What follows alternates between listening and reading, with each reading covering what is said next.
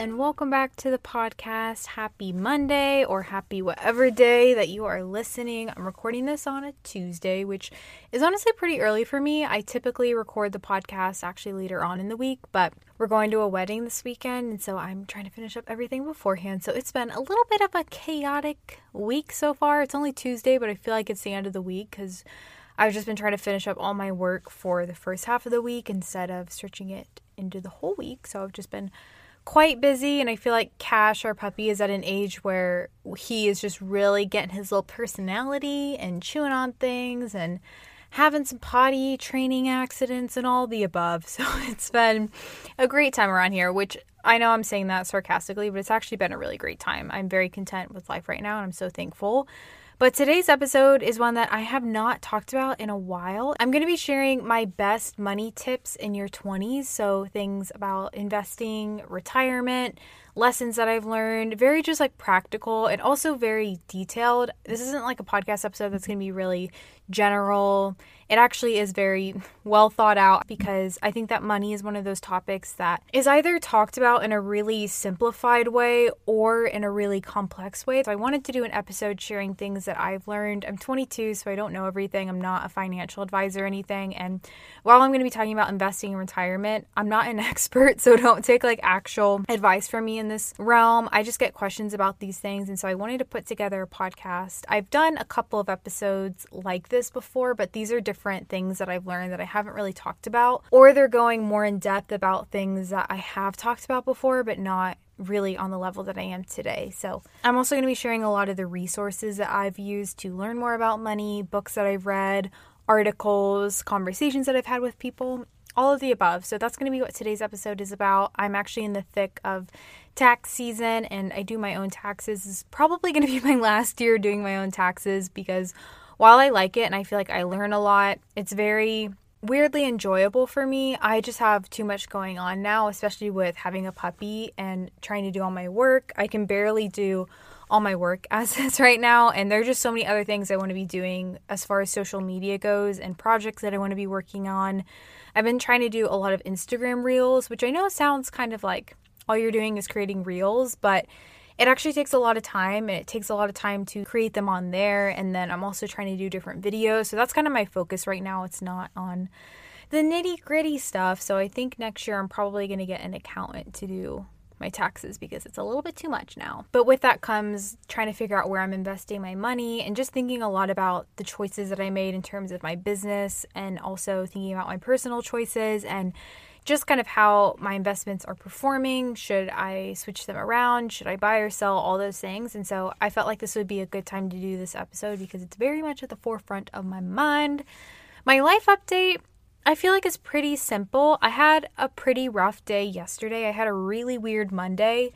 Any day where I'm planning out content, so planning a podcast or planning videos, it can either be really inspirational if I already have ideas in my head and I'm just kind of writing them out. But when I actually have to research, that comes with a lot of searching on YouTube and searching on Instagram and seeing what's working. Has anyone done this idea before? And if they have, how can I do it differently? How can I take what they did and maybe put a little spin on it? All those things. But with that comes a lot of comparison and just looking at other people's work. And subconsciously, I always compare myself to other people. And I just got in my head yesterday in a really just weird place. Cash was also having a lot of accidents. Puppy training and potty training in an apartment is definitely difficult. We knew it was going to be difficult because we knew we didn't have a house. You can't just let your dog out in the backyard. And so it's very much taking out your dog pretty much every hour, which is a lot. And it's just been a lot. I'm not complaining because I love him, but I think I show a lot of his really good moments on my Instagram and my YouTube channel. So I also just want to give a little reality that he peed in the house, I think 3 times yesterday, which is the most he's ever had. He'll go a couple days without even having an accident and then have one really, rough day. So I just felt really bad. I always feel like it's my fault. I get frustrated. And so I just had like a very Monday. But today on Tuesday, I woke up. I had very much a day of getting things done, recording this podcast. I recorded a video and just felt really on top of everything and also just more at peace and at ease. Something that I'm learning along the way is you can't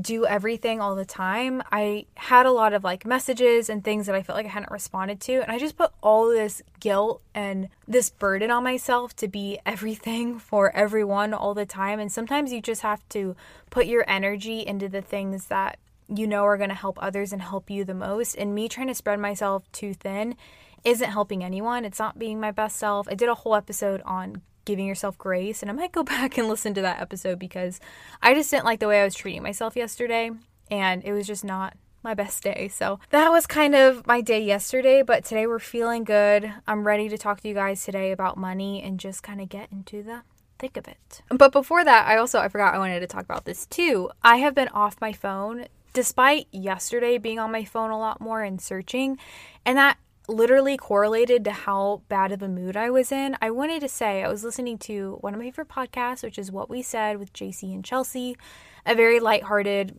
girl talk episode. No, a very lighthearted kind of girly podcast. I love their stuff. It's very just like entertainment, really good vibes if you just need like a distraction. But they were talking in the beginning of one of their episodes about how obsessed we are with our phones. And I know you're listening to this, you're probably tuning me out like, oh my gosh, I know that we're obsessed with our phones. Everyone talks about it all the time, and I do too, and then we do nothing about it. But they were talking about how we literally live in a virtual reality, and I think that podcasts are different. I'm mainly talking about scrolling on Instagram, watching YouTube videos, all that stuff, how it's so dependent on how we think we're being perceived and just straight up not living our lives and missing out on things. And Chelsea was talking about how she will literally get annoyed when people like interrupt her phone time. And I seriously did that a couple days ago, and it made me feel so crappy. I was like, why am I getting annoyed that someone's trying to talk to me while I'm on the phone? Like when I'm just scrolling on my phone, not even in a call or anything. And it just made me think I really want to be better. And I might do a whole episode about some changes I'm going to make to me and my phone. I've been a lot better since getting Cash because he's been very hands-on.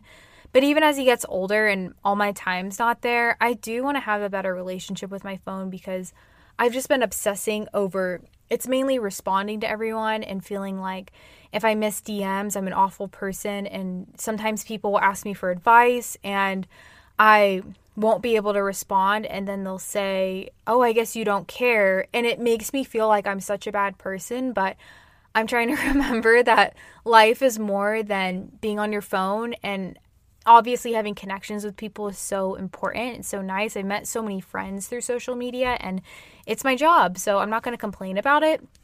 But a lot of times it can just put us in a really negative headspace, and I'm just so tired of feeling so down on myself when our lives are to be lived offline. Our lives are to be lived with our family and with our friends and being passionate about something. And it feels so much better just doing that than mindlessly scrolling and posting stories and all that, even though, like I said, it's literally my job. But I've just been trying to kind of think about what I want to be posting online, what I don't want to be posting online, and how much I want to be on my phone. I even have like a hour limit on Instagram, which may seem like a lot for most people, but with my job, I do have to be on Instagram, so that kind of lots the time for me just to be working on Instagram and not scrolling.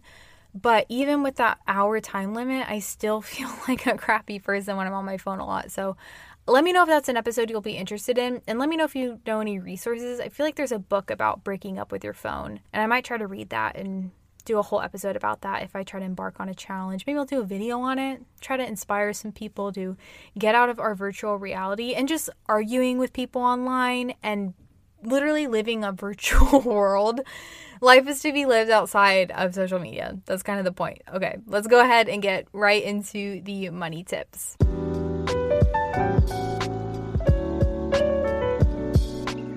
So the first lesson that I have learned is that your path is not the same as someone else's. So we obviously know everyone comes from a different point in life when it comes to money.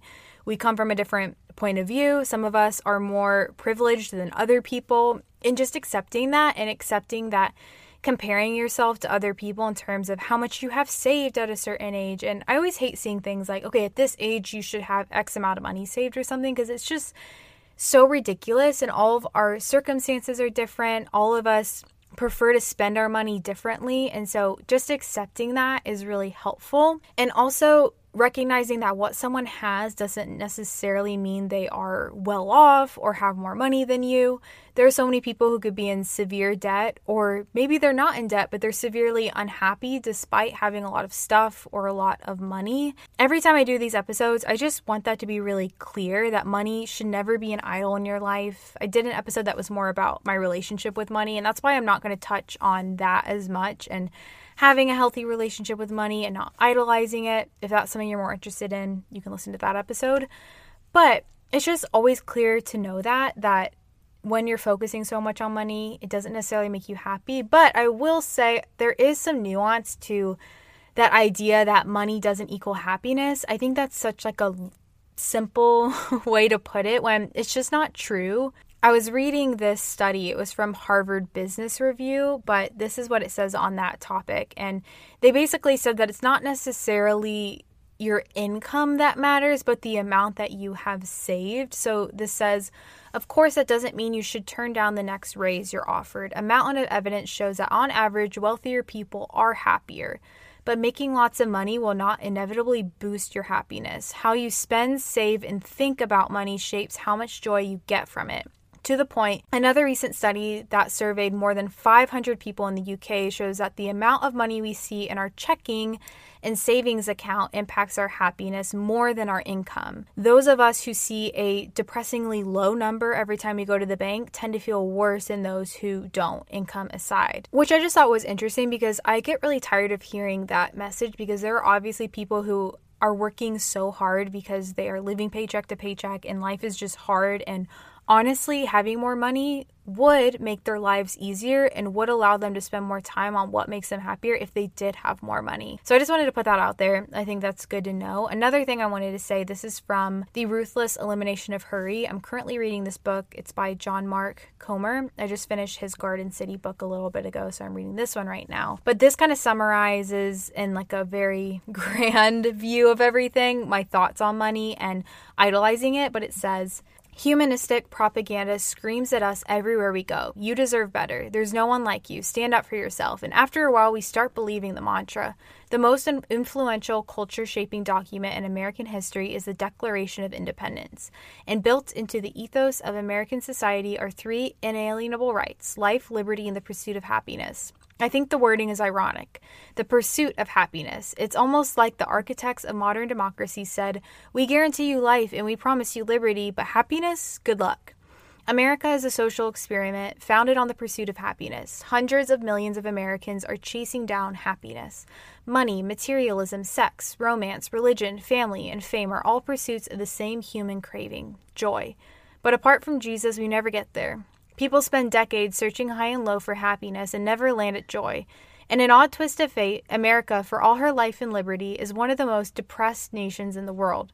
And many of us are mad at God. Somehow we think God owes us. We deserve happiness. We deserve a good, comfortable life, free from pain and suffering. The scriptures present a totally different worldview that stands against the humanism of Western Europe. The word grace is charis in Greek, which can be translated as gift. All of life is grace. All of life is a gift. Everything is a gift. Food, shelter, the clothes on our backs, the oxygen in our lungs, it's all grace.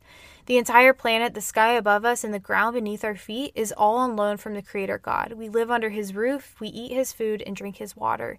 We are guests, and we are blessed. A reporter once asked Bob Dylan if he was happy.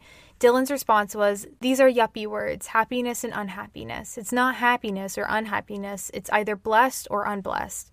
I like that. We are blessed. When you reorient yourself to a biblical worldview, the only posture left to take is gratitude. If all of life is a gift, how can we help but thank God? Which I know that was a lot, and you might be like, what in the world does it have to do with money? But I like how he frames what happiness is and the aspect of being blessed. And I think when it comes to money, something I've always tried to realize is that it is literally a gift from God, and there is so much importance to how we use our money and how we save it and how we spend it and how we give back to others especially. I grew up in a family that constantly told me the importance of giving in terms of tithing 10% of your income and giving it to those who need it, because ultimately it's God's money. And though we like to feel like we have control over it, He ultimately has a control of it. And I'll talk about this further in a different point, but I just wanted to put that out there and kind of say that in the beginning because I think it's also important. Lastly, on this point, I know this is like my longest one, but I did an episode with Rachel Cruz, and I really liked this episode because she talks more about how we view money and how that comes from how we were raised. But in her book, she has this quote. It's called Know Yourself, Know Your Money, but it says, in the same way that you can't expect to get a pass on the hard work, you also can't expect your standard of living to automatically be the same as your parents. Radio personality Larry Burkett used to say that couples spend the first 5 to 7 years of their marriage trying to attain the same standard of living as their parent, not realizing that it took their parents 35 years to get there.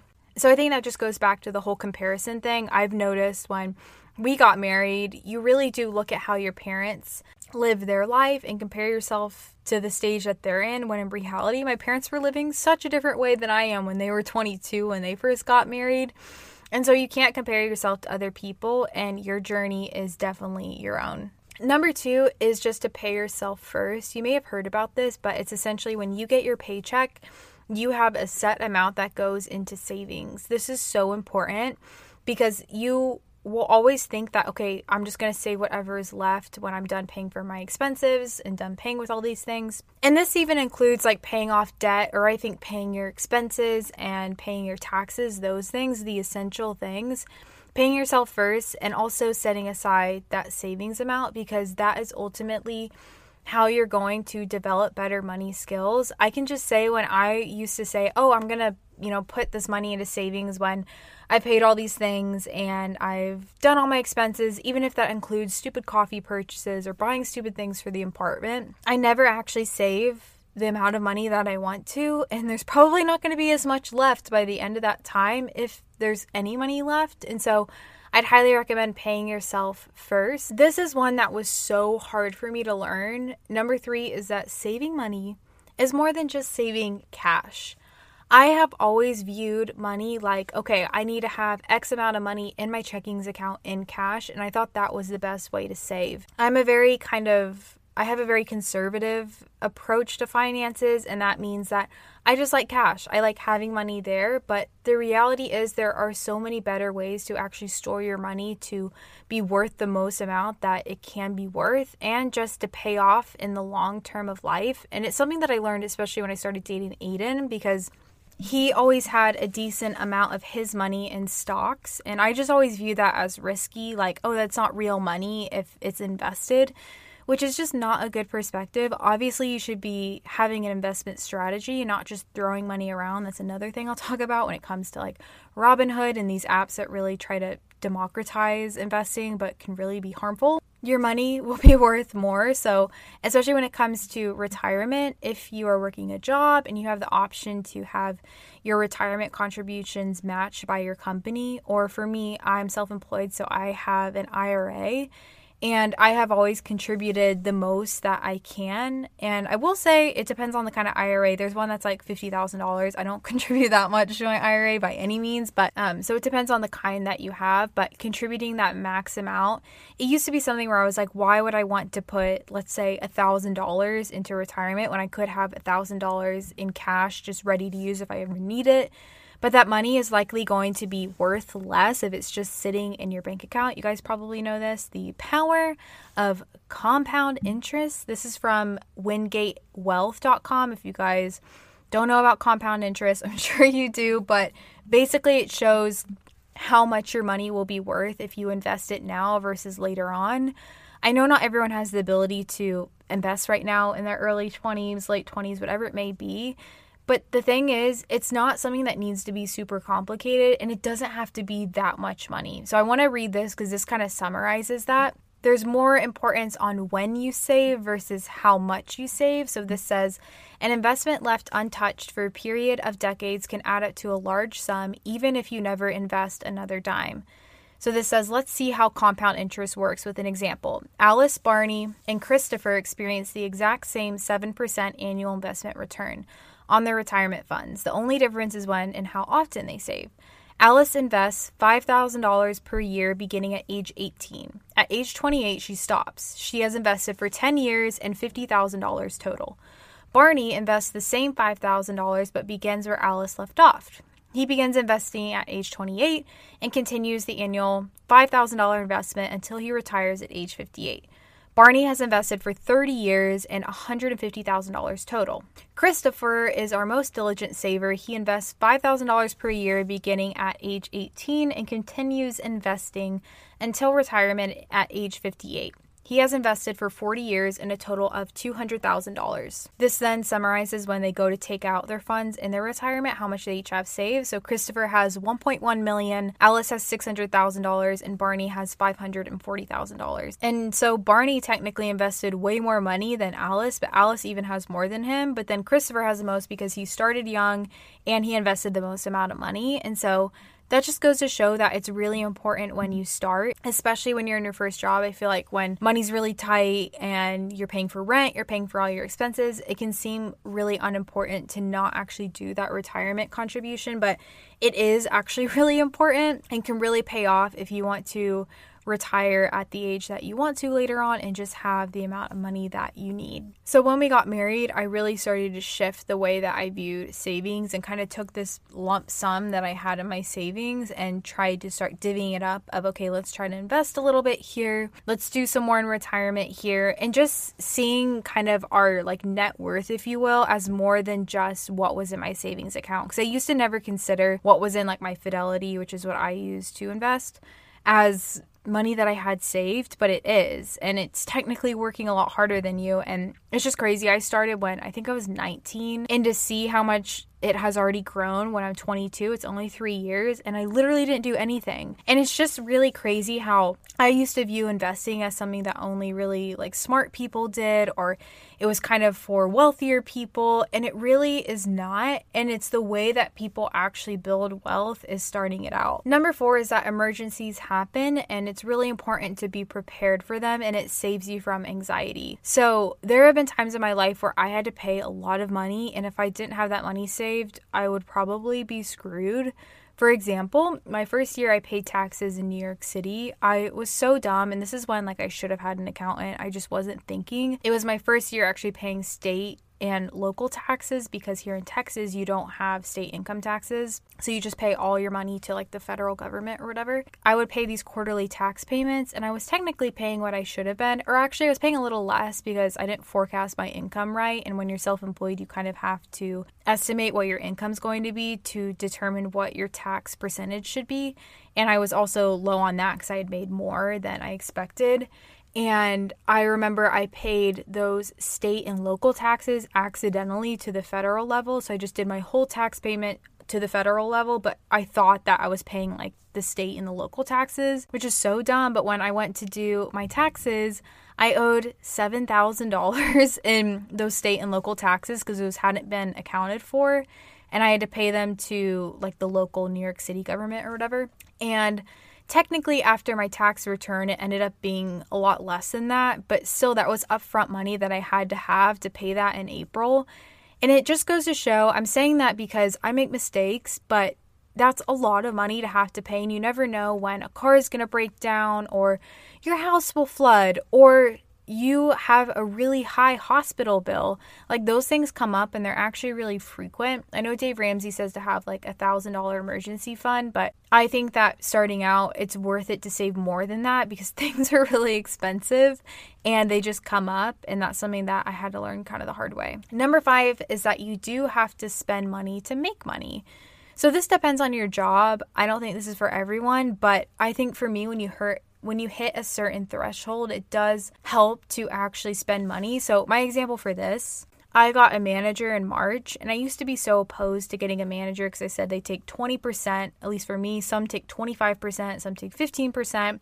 they negotiate all your brand deals and they do all the behind the scenes work, but they take 20% out of whatever brand partnerships that you're doing. Then you have to think that you're also paying taxes. So it ends up being like whatever percent less than what the brand tells you. And I used to think this is so stupid. I can do this on my own, but I have so much more time now to make more content, to work on the podcast, and just to make money in other ways that it's worth it to pay that 20% to someone. And that's something that I never used to visualize and see. Another thing is just buying better equipment. I find that whenever I have better equipment, I'm more motivated to film better videos.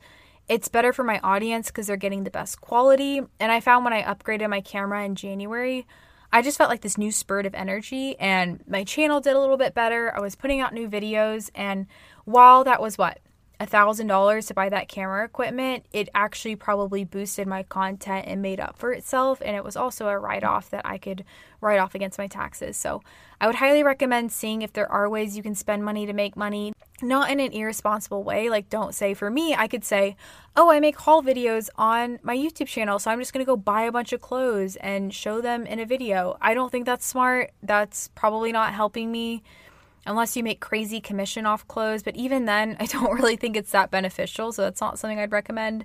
But just kind of seeing on your circumstances what this could fit for. Number 6 is that loosening your control over your money actually improves your relationship with money, which I think is so countercultural.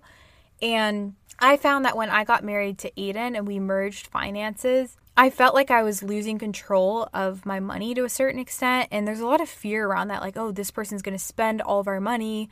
They're going to have different money habits. And we obviously did premarital counseling where we kind of talked through how we wanted to spend our money and we talk about this stuff. So that was just an irrational thing and not really a fear that I honestly had. I feel so much more happy with my relationship with money when I have someone else there and it's not just me looking over something and just being crazy about it. This is another thing that seems counterintuitive, but the principle of tithing, when you get your income, wherever your paycheck comes from, taking that first 10% and giving it to a church or giving it to an organization if you actually don't go to church and maybe you don't have a church that you're attending, but taking that money and giving it away, it makes you recognize that, okay, this isn't my money, like this is God's money ultimately. And there's a verse, Proverbs 3:9-10, it says, honor the Lord with your wealth and with the first fruits of all your produce, then your barns will be filled with plenty and your vats will be bursting with wine. And I really do think God blesses you and gives back to you when you are first recognizing that your money that you make is ultimately His. And it has helped me not idolize my money because I recognize that I'm able to make money and live the way that I do because of God. And at any second, God can take it away. But it helps me be more of a cheerful giver and just kind of loosen that control when sometimes I would like to have that 10%. Sometimes things are tighter than other times. Sometimes things come up, or maybe I just want something. But giving that 10%, it just always reminds me that, hey, this is God's and it's a physical act that actually has a deeper meaning. Number 7 is spending on experiences versus things is so worth it. Ever since getting married, I've talked about this, but we've been doing kind of like these little weekend trips, or we drove to Austin and did like a little treehouse stay. We visited our friends in Austin. I've just found that when I buy things, I'm happy for probably an hour and then I just sit with myself versus I love looking back and just having all these memories when we actually go places and experience things. And so I would highly recommend thinking if you could spend your money more on experiences versus things.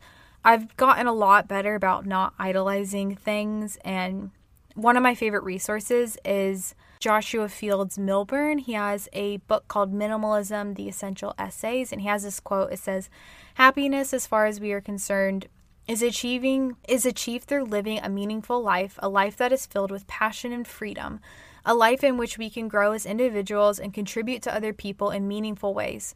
Growth and contribution, those are the bedrocks of happiness, not stuff. This may not sound sexy or marketable or sellable, but it's the cold truth. Humans are happy if we are growing as individuals and if we are contributing beyond ourselves. Without growth and without a deliberate effort to help others, we are just slaves to cultural expectations, ensnared by the trappings of money and power and status and perceived success. Minimalists don't focus on having less. Rather, we focus on making room for more. More time, more passion, more experiences, more growth, more contribution, more contentment, and more freedom. It just so happens that clearing the clutter from one's life path helps us make that room. And I so agree with that. Like, I think about the money we're saving right now and what I hope to do with it one day when we're older. My parents just booked a week at like a beach that we're going to drive to for the summer. And I'm so excited just to spend time with my family. And I'm so thankful that my parents, had that money saved to give us that opportunity as a family. And I so want to do that with our family one day. And I'm just so thankful that my parents chose to do that instead of, redoing parts of their house. And I know my mom has a lot of things she'd rather redo in the house, but doing that trip is just really meaningful for us kids. And that's how I want to spend our money. And I know it's worth it. Number 8 is you can't manage what you can't measure. This is actually a Peter Drucker quote, and he does a lot of like management content. If you guys don't know, I took a class in college that was on the principles of management, and it was like all about his philosophy, which actually I think a lot of people don't like anymore because I think he was a big fan of assembly line thinking and that kind of stuff. So I don't know, take it with a grain of salt. I am someone who has an avoiding personality, and I kid you not, when I was in college and even high school, I would make my mom or Aiden or my friends check my grades because I was too nervous to check my grades. And I would literally wait weeks to check my grades on things. And even with YouTube, this is something I will do sometimes where I just won't want to check my analytics because they just stress me out. It makes me feel bad sometimes. I'll avoid texts when I don't know what to respond. And life is just so much harder when you go through life trying to avoid things. And I think this is especially true when it comes to money. Because guys, I know you know it. And I know we all know it, but you need a budget and you need to track your money. You don't realize how you're spending your money if you don't actually manage it. And I know it's hard when you haven't grown up budgeting. It seems really new, but there are so many free resources out there for actually starting a budget. For one, we actually made a budget template for a video a while ago, and I'll have it in the show notes. It's free. It's on Dropbox. You can just go download it if you need that. Another thing, Dave Ramsey has an EveryDollar app. I'm not sure if that costs money, but that is for actually tracking your money, tracking how you're spending. And those are just 2 resources that you can use because I can just tell you, you will save money and be better with your money when you're actually budgeting it and tracking it. So I would highly recommend that. Number 9 is don't let other people take advantage of you. I specifically had this partnership with a brand forever ago, and it was so many posts. It was Instagram posts, Instagram story, and you had to take them a certain way, and they would never approve of my content if the accessory, I will say, I don't know if I can say the brand, but you might be able to kind of take for this if you've been a follower for a while, but it was so many deliverables. They were so particular about the content, and they were paying me hardly anything. And I look back to that partnership and just recognize how much they kind of scammed me out of what I should have been getting, especially because they were using the content in ads and paid advertisements, which they should have been paying me for. And that is just not fair. You need to negotiate a fair salary if you guys have a kind of quote normal job where you have a salary. And negotiate that, negotiate your time off, negotiate your retirement. Like all this stuff actually really matters. I have an episode with a professor I had in college. If you guys don't know, I actually did it a year ago, but I love that episode. She talked all about actually negotiating your first salary and being better at it, especially from a woman's perspective, if that's something you're interested in. But don't do free work unless you really want to and unless your heart's in it. Don't feel like you need to give favors, especially if it is your work and you feel bad about it. Another thing I want to say, and I know this is kind of like a hot topic right now because of the whole GameStop thing, but I know Robinhood is an app that a lot of people share if you're trying to get into investing and you are kind of new at it, but I personally don't think that apps like this that are trying to make it like, oh, it's easy to invest. You can just invest a couple of dollars. And I don't even mean this from a perspective of like, oh, people who have less money shouldn't be investing. That's not it. I actually think these companies really can take advantage of people. And I'll have an article linked in the show notes if you want to read more about this, but I wouldn't recommend doing this. But sometimes I just think these apps take advantage of people, and so I wouldn't really recommend it. I guess I'll give you guys the points from this article, but the first thing is that it gives users access to really risky investment options. It also incentivizes day trading, which I'm not someone who day trades, and I know everyone has different opinions on it, but I am very much someone who just holds investments for the most part and plays kind of like the long-term game. So I would be kind of weary to try these apps. I know that these topics sometimes get people really heated, but I just don't really recommend it. So you can read that article, but decide for yourself. That's just my opinion. I don't like when things try to take advantage of people. Number 10 is don't just do what you're supposed to do. So I took a traditional job after college, and I've talked about this a lot, so I'm going to keep this one short, but I was so scared of doing my own business full time and running my YouTube, running my Instagram, because I just thought I needed to do what I was supposed to do. But don't settle. I totally could have done this full time right after college and probably made more money. I was making more doing this than my salary at that job. And so I would just recommend, obviously, do the safer option if that's what you wish. But if you have like a chance to kind of run with it and you have some money saved, try to run with it and don't feel like you need to do kind of the same old, same old. Number 11 is to pick the right kinds of debt.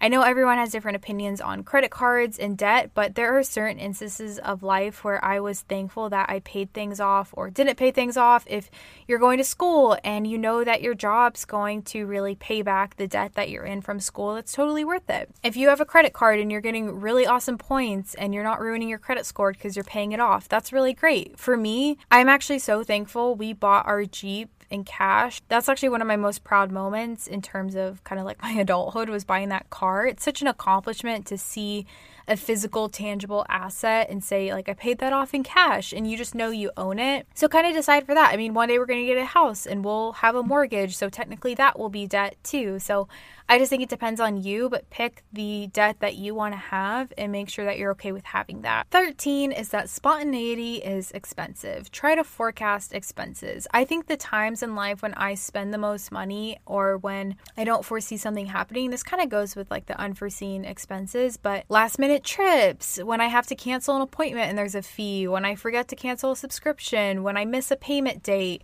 when I've been putting off appointments like dental things and you have to pay for a lot of expensive treatments because your teeth are rotting, which is what I'm scared about because I haven't gone to the dentist in a long time. So I'm talking to myself right here. But it's okay to make mistakes, but try to make sure that you're forecasting these things and not living a life where everything is so last minute, because oftentimes last minute things are really expensive. And I'm talking to myself here because this is something I have been trying to be better at, because it is really expensive when you don't forecast things and they add up. Number 14 is kind of what I said before, but having a buy and hold investment strategy. Like I said, I have a very conservative approach to finances, and so this is actually from an article, but it says essentially buy and hold means purchasing funds and holding onto them for a long period of time, anywhere between 15 and 30 years. Lowry explains that the buy and hold strategy can greatly impact your financial growth and wealth by allowing time to stabilize your average earn rate. Contrary to what it sounds like, this is not a set it and forget it strategy. You shouldn't invest your money and then never look at it again until you're about to retire. You'll need to regularly monitor and rebalance your portfolio at least once per year, as she suggests. However, investing with the buy and hold method allows time to do most of the work for you. That's the strategy that I have. Like I said, I'm not day trading over here. And if that's your thing, go for it. But I kind of see it as gambling. So I would just watch out for that. But I think having this strategy has really benefited me so far and can also benefit anyone who's wanting to get into investing. Number 15 is to don't get complacent.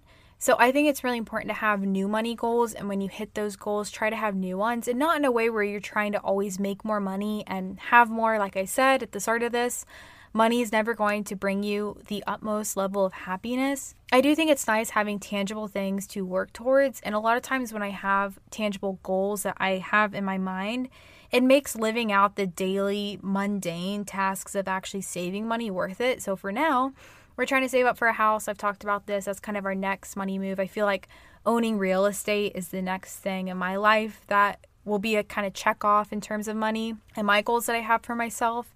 So even if you are the same age as me, but you want to have a certain amount of money saved, or you want to buy your car in cash, or if you want to pay off all your loans, like whatever it may be, just having those things at the forefront of your mind can be really helpful when you're trying to actually pay them off. Number 16, and this is more specifically for me as someone who is a freelancer, is just to have multiple streams of income.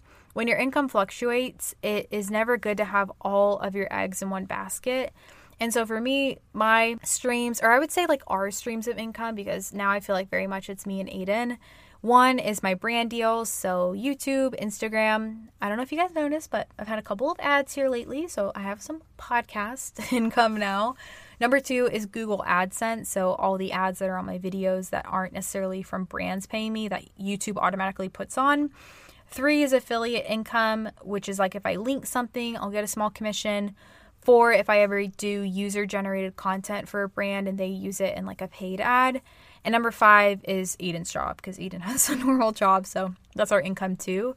But those are my streams of income, and it's really helpful when I have one stream that's going down a little bit. So say in January, I tend to make less on AdSense and less on brand deals because you're coming out of the holiday season when they've kind of exhausted their budgets.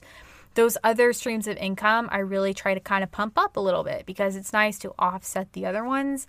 And it's just good to make sure that you are being really smart. And my last lesson is one that's just really simple, and it's just a saying, but it's called penny wise, pound foolish. And that is a British saying that means if you do not know how to manage your money when you have none, then there's no way you're going to be able to manage it when you have a lot. I think there's this common assumption that I'll just have more money and eventually I will be smarter with my money. I can say that's so far from the truth. Like, wholeheartedly honest with you guys, I was so much better with money when I was in college and even high school. I hardly spent money then. I obviously had a lot less expenses, but I saved so much money then. But I also wasn't really buying as much, and I was making less then versus now. There's something called lifestyle creep. If you guys don't know what that means, it's gradually increasing your spending as your wage increases, which to a certain extent I think is fine. But when you get caught up in it and you're just not saving as much, that can be really hard. So more money doesn't necessarily mean that you have better money skills. I also think it's interesting. I found this study from PR Newswire, and it says that Americans have increased impulse spending by 18% during COVID-19. Maybe you're just bored, so you're spending more money, or maybe you actually have more expenses, but this literally says impulse spending. So I think this is just like discretionary income that you're spending. But don't fall into that temptation and try to avoid that. If this is a topic that you guys really liked, again, I have that Rachel Cruz podcast. And I think it's helpful to kind of assess why you're spending money the way you're spending it in your habits. I'm not perfect with money. I just kind of want to close out and say that these are things that I've learned, but I'm still learning, and I'm sure my opinions on some of these things will change. But since I was 18 and really kind of on my own thinking about money, these are things that I've learned and that have really helped me.